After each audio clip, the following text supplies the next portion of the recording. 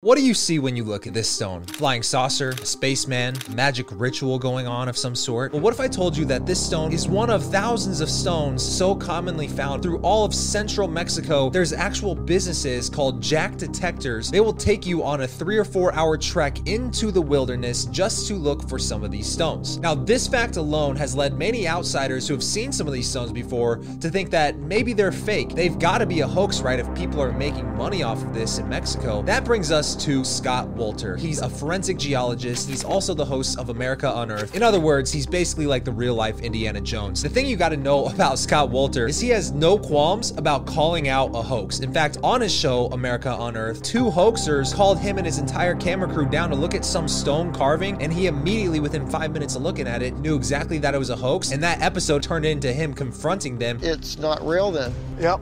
Wow. It's a hoax. I'll be darned. So I got a question. Do you guys know anything about this? So Scott Wolter had a handful of these stones with aliens carved into them, brought to him by one of his friends named Mark Russell, who's an artifact hunter by trade. Now, the thing you need to know about Mark Russell, Scott trusts this guy for his reputation of always only having genuine artifacts, meaning the fact that it was Mark Russell bringing this handful of stones to him, he had to take a second look and entertain the idea that maybe these might not be a hoax. And so Scott launched a 2-pronged investigation. The first part of the investigation is he was going to look at the stones that Mark brought to him, and then he was going to go down to Mexico himself, meet up with some jack detectors, and see what kind of stones that he may be able to find while on an expedition with some tour guides who do this every single day. Which brings us to part 1 of the investigation. They started looking at these stones under a microscope, and the first thing that Scott immediately noticed was that there was no signs of weathering, and this was immediately explained by the fact that Mark Russell had personally witnessed these stones being dug out of the ground. Unfortunately, these things were found buried, right? So there really isn't any weathering for me to look at. So the next thing they looked at was looking inside of the grooves. Was there any sign that maybe modern day tools were used to carve these depictions into this stone? I mean, these lines, not only does the artwork look modern, it almost looks cartoonish in some cases. And upon looking at it under a microscope, he did notice that a couple parts of this specific clay tablet did have some adhesive that was used to glue the eye and the mouth. If this is in fact adhesive, then you can have it sent to a lab to be carbon dated. Now, if you don't know what carbon dating is just basically taking any organic sample and measuring how much of the carbon-14 isotope is located within that, because depending on the isotope, you can guess very accurately how long ago this stone carving was created. And much to Scott's surprise, before Mark even brought these stones over, he had some of the adhesive scraped off the eyepiece, sent to a lab at the University of Arizona, and they dated it back to 7000 BC. That's about 9,000 years ago. Which is like 5,000 years before any known culture in Mexico was even known to exist. So Scott, being the academic he is, he was still a little skeptical. So what he wanted to do was scrape off some adhesive from a different part of the clay tablet and send it to his own independent lab to see if 2 different labs could come up with the same exact result from a carbon dating test. Unfortunately, this process would take a few weeks to complete. So in the meantime, that's when he went down to Mexico to meet up with the jack detectors. I would like to go to that place and actually dig some out of the ground if we could, to see if the context where these pieces came from is legitimate. So these jack detectors take Scott and his entire camera crew of people and they lead him on a 6-hour trek through the jungles of Veracruz, Mexico, until they come upon a cave. And this cave has about 3 or 4 feet of clearance for people to walk into, and covering the entire floor of this cave are carvings directly in the ground. So Scott goes right to work, and the first thing he notices is, again, no signs of weathering. But these, unlike the tablets that he had seen in his lab, should have signs of weathering because they were exposed to the elements. But not wanting to immediately write off these jack detectors, Scott says, okay, well, do you guys have any of these stones that I can take a look at? So when they get back to the base camp, they show him 3 stones that they had found in that specific cave. So Scott looks under one of these under a microscope, and the first thing that Scott notices are these parallel lines traversing each of the grooves, and these lines look like they were formed by a modern day Dremel. And then even looking at the other 2 stones, the color of the stones, it's made of some clay that was completely different than the dirt from that cave. So he takes a step back and something fishy immediately catches his eye. The letters UFO carved directly into this piece of clay. I noticed the UFO and I grabbed the field producer and I said, hey dude, look at this. He started to laugh. I said,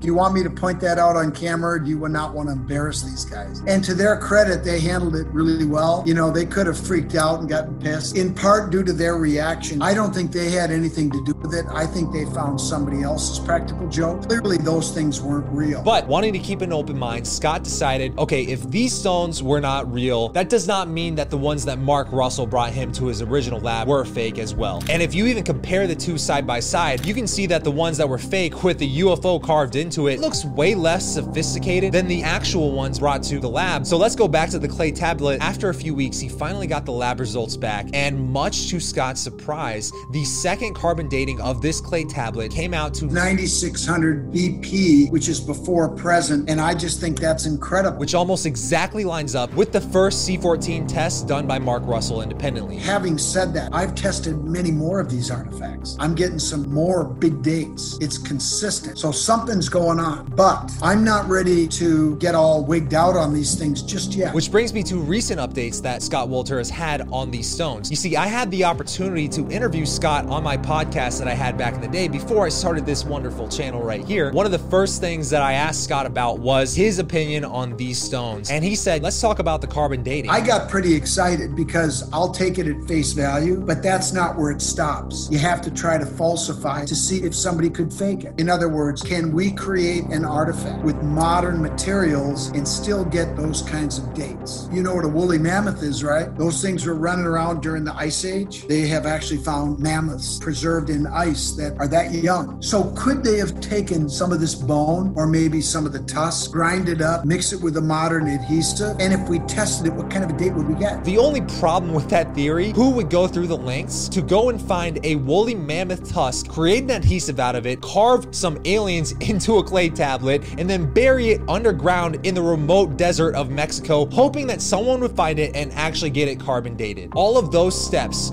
all of that effort just to maybe have a hoax that maybe someone will find, which brings us to the actual hieroglyphs on all of these different symbols. I have a lot of these artifacts here. If you have a second, I can run down and grab and I'll show you something that will blow you away. You ready? Hold on. So he runs off, returns to the camera about 30 seconds later, and he brings up a bunch of different stones. And what he points out immediately is the pictures carved into the stone. Look at the carvings. I want to show you the back. Look at the text. It's holding up a baby. But do you see the symbols? Between the stones that he has alone, he's documented every hieroglyph that's fine carved into the background of each of these clay tablets, almost like a watermark. I have documented and I've written them down, over 1,000 of these symbols. Not one repeats. Not one. So then naturally, during this interview, I asked him, okay, well, if they don't repeat and it's probably 9,000 years old, then what are the symbols? What do they represent? And what he told me blew my mind. This particular one probably has 100 symbols on it. They don't repeat, so it's not a language. It's not an alphabet. So what is it? What I think it could be is symbolic representation of telepathic communication. What about those symbols connects to the telepathy conclusion? Because I don't know what else it could be. It's not a language. It's not an alphabet. So this is all assuming that they are legitimate. Correct. But who the hell is going to go to the work to create every symbol is different. Not one is the same. Scott Wolter, to this day, has not been able to disprove that these stones are in fact genuine. I would think one of the major holes would be that there would be repeating symbols, because if it's a scammer or a hoax artist, there's going to be obvious lacks in their thinking. They're going to screw up somewhere. The fact that they're not repeating. That's the part that blows my mind. And I did that work before we did any C14 testing on the glues. And what's even more crazy, maybe even conspiratorial, the season after he revealed that these stones